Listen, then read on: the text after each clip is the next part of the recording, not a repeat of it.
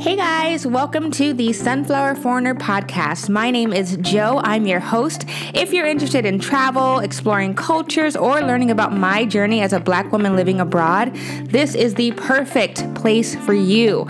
Stay tuned every Wednesday for new advice, stories, and my travel shenanigans. Now, let's get into today's episode.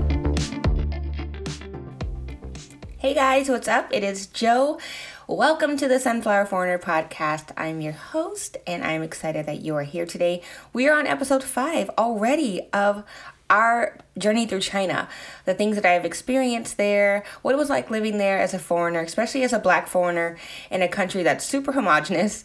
And so I'm sharing these things with you because I want you to have a better understanding of not only my travels, but of how we cope and deal with things as foreigners, especially Black women, traveling throughout these different countries. So I'm excited. I'm also excited because I finally get to share the news. If you're planning on traveling, you want to go to Korea, you want to go to China, I've started my own tour company because I feel like we should have a tour company that's catered towards us, meaning I build friendships and we have fun together. That's the whole premise of the tour. If you want to know more, we're doing Korea tours for 2023. Oh my gosh, I'm excited. Korea tour for 2023. There's 3 dates that are set. If you're interested in coming to Korea with me, or we'll be together for 7 days, hanging out in Korea. We also have tours coming up in London. We're going to do Italy. We have a few different tours. But for right now, we're focusing on Korea. So if that's something you're interested in, you want to come hang out and travel with me, check out joseworldtours.com. Okay, so let's get started. So today I'm talking about my experience. It's a story time kind of experience, but I want to share this story because I want you guys to see how vastly different things are and how I'm curious to see how you guys would cope with stuff like this. So I was in a hospital in China. Man, oh my gosh. Let me just get into it. So when I first went to China, I really didn't know what to expect. Like, I know that I say this when I went to Korea, but I had like ideas of Korea because I had watched like K-dramas and stuff. And although there are Chinese dramas, it's really, really not as popular like to watch them or things like that. So I didn't really know anything about China at all. I went to China on a whim. Like, I went to China just because I felt like I wanted to travel more. Like, I didn't know anything about China. So I had no idea, like, some of the things that I would see there or the things that I would experience there.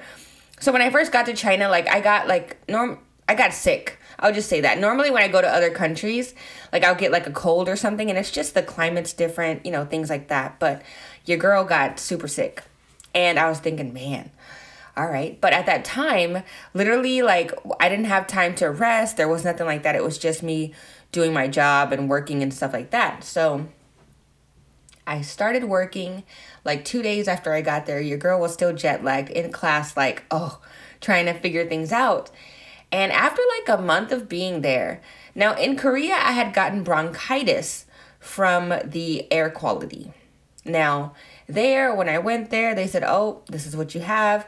We're going to put you on a breathing machine. And they put me on this like breathing inhaler type thing. And I did that. And then they gave me some medicine and called it a day, like antibiotics that I got from the pharmacy. It was very modern. I'll say that. However, when I went to China, I got a full-blown lung infection, but I did not know that I had a lung infection. I just thought I was sick.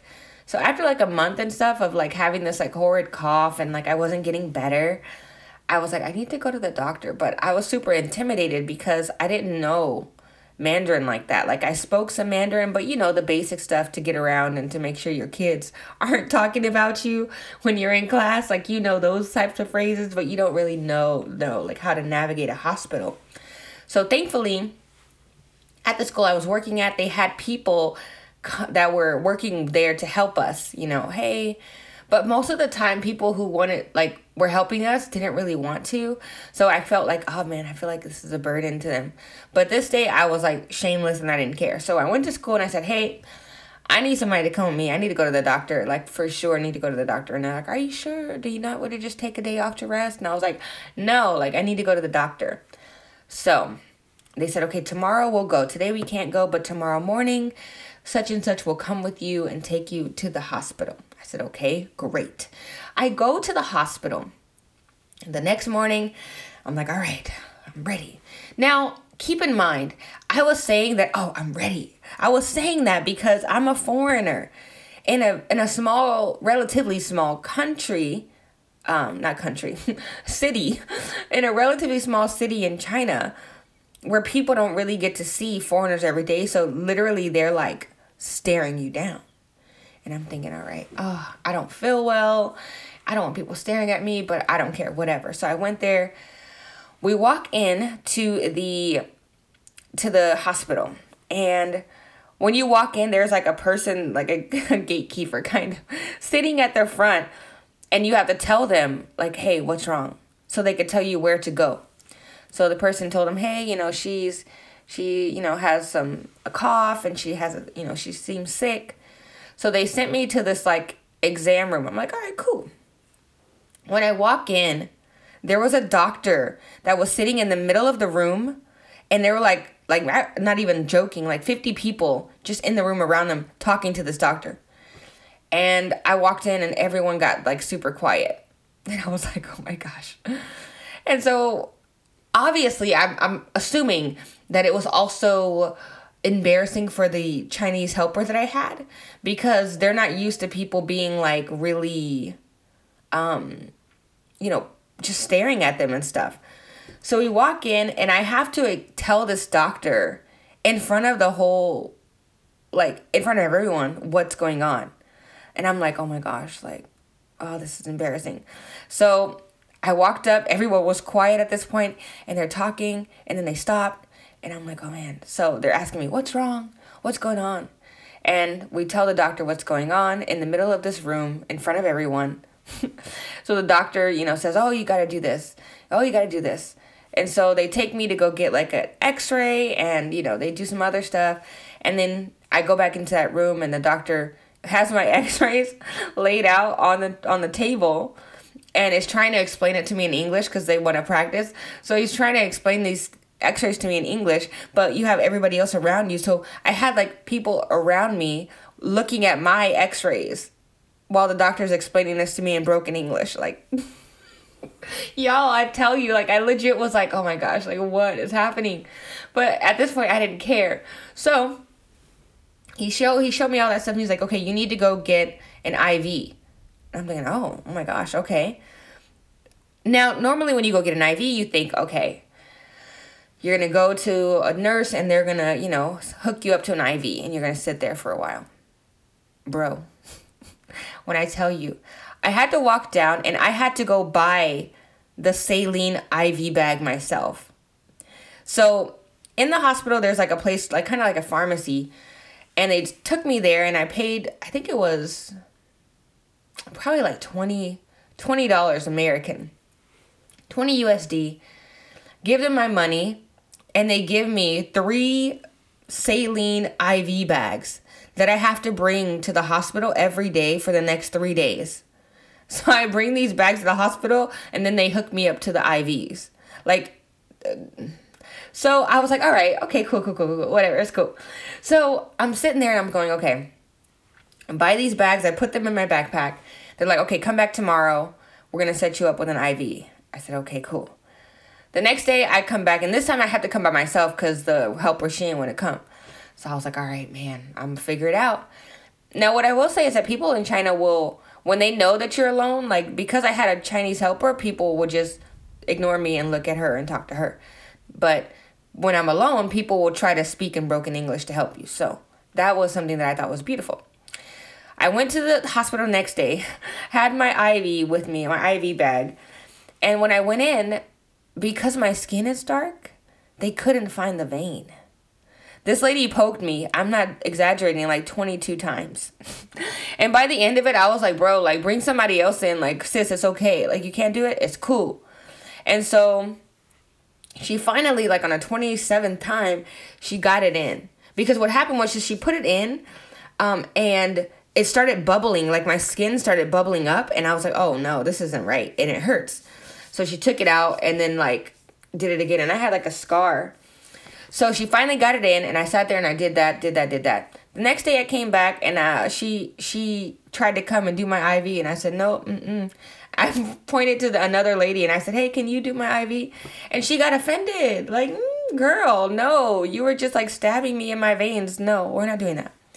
So I finally, finished my IVs, and I felt much better. Like, it was exactly what they said it was, and everything worked out the way that they had said it would after the 3 days of IVs and stuff like that. And I never had to go to the hospital again after that. But my whole point in sharing this story with you was I had to learn to adapt in the moment. Like, living in China was one big adaptation after another, because in reality for me, I was like, bro, this is so uncomfortable that I cannot wrap my head around it. And I could have just like been like, you know what, whatever, I'll just deal with it at home, or I'm not going to do this. I'm not going to go there. I'm not going to do whatever. But I had to literally adapt and change my thinking in order to make this work. So in my head, buying an IV bag seemed ridiculous, because I'm like, well, why wouldn't y'all just keep it here? But hey, that's how they want to do it. Cool. So when you're traveling, think about the fact that like the things that you adapt to really are for your own benefit, right?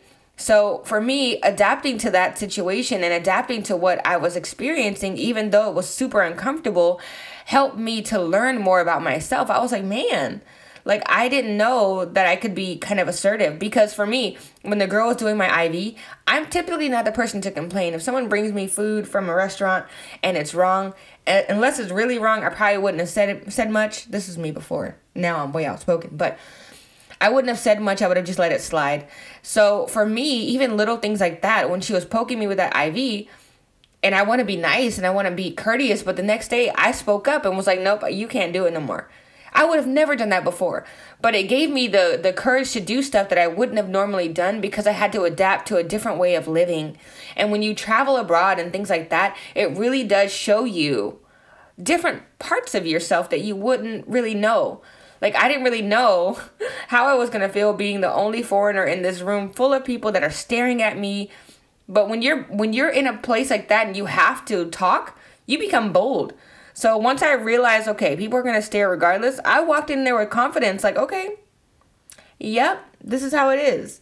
And I would have never done that before. So I was thinking about this story today, and I was thinking about how I wanted to share it with you guys, because it's really so much more than just, me getting a lung infection. There were so many little takeaways, little gems that I took away from this situation. So I hope that this helps to kind of give you perspective more on not just China, but the things you can learn about yourself while traveling.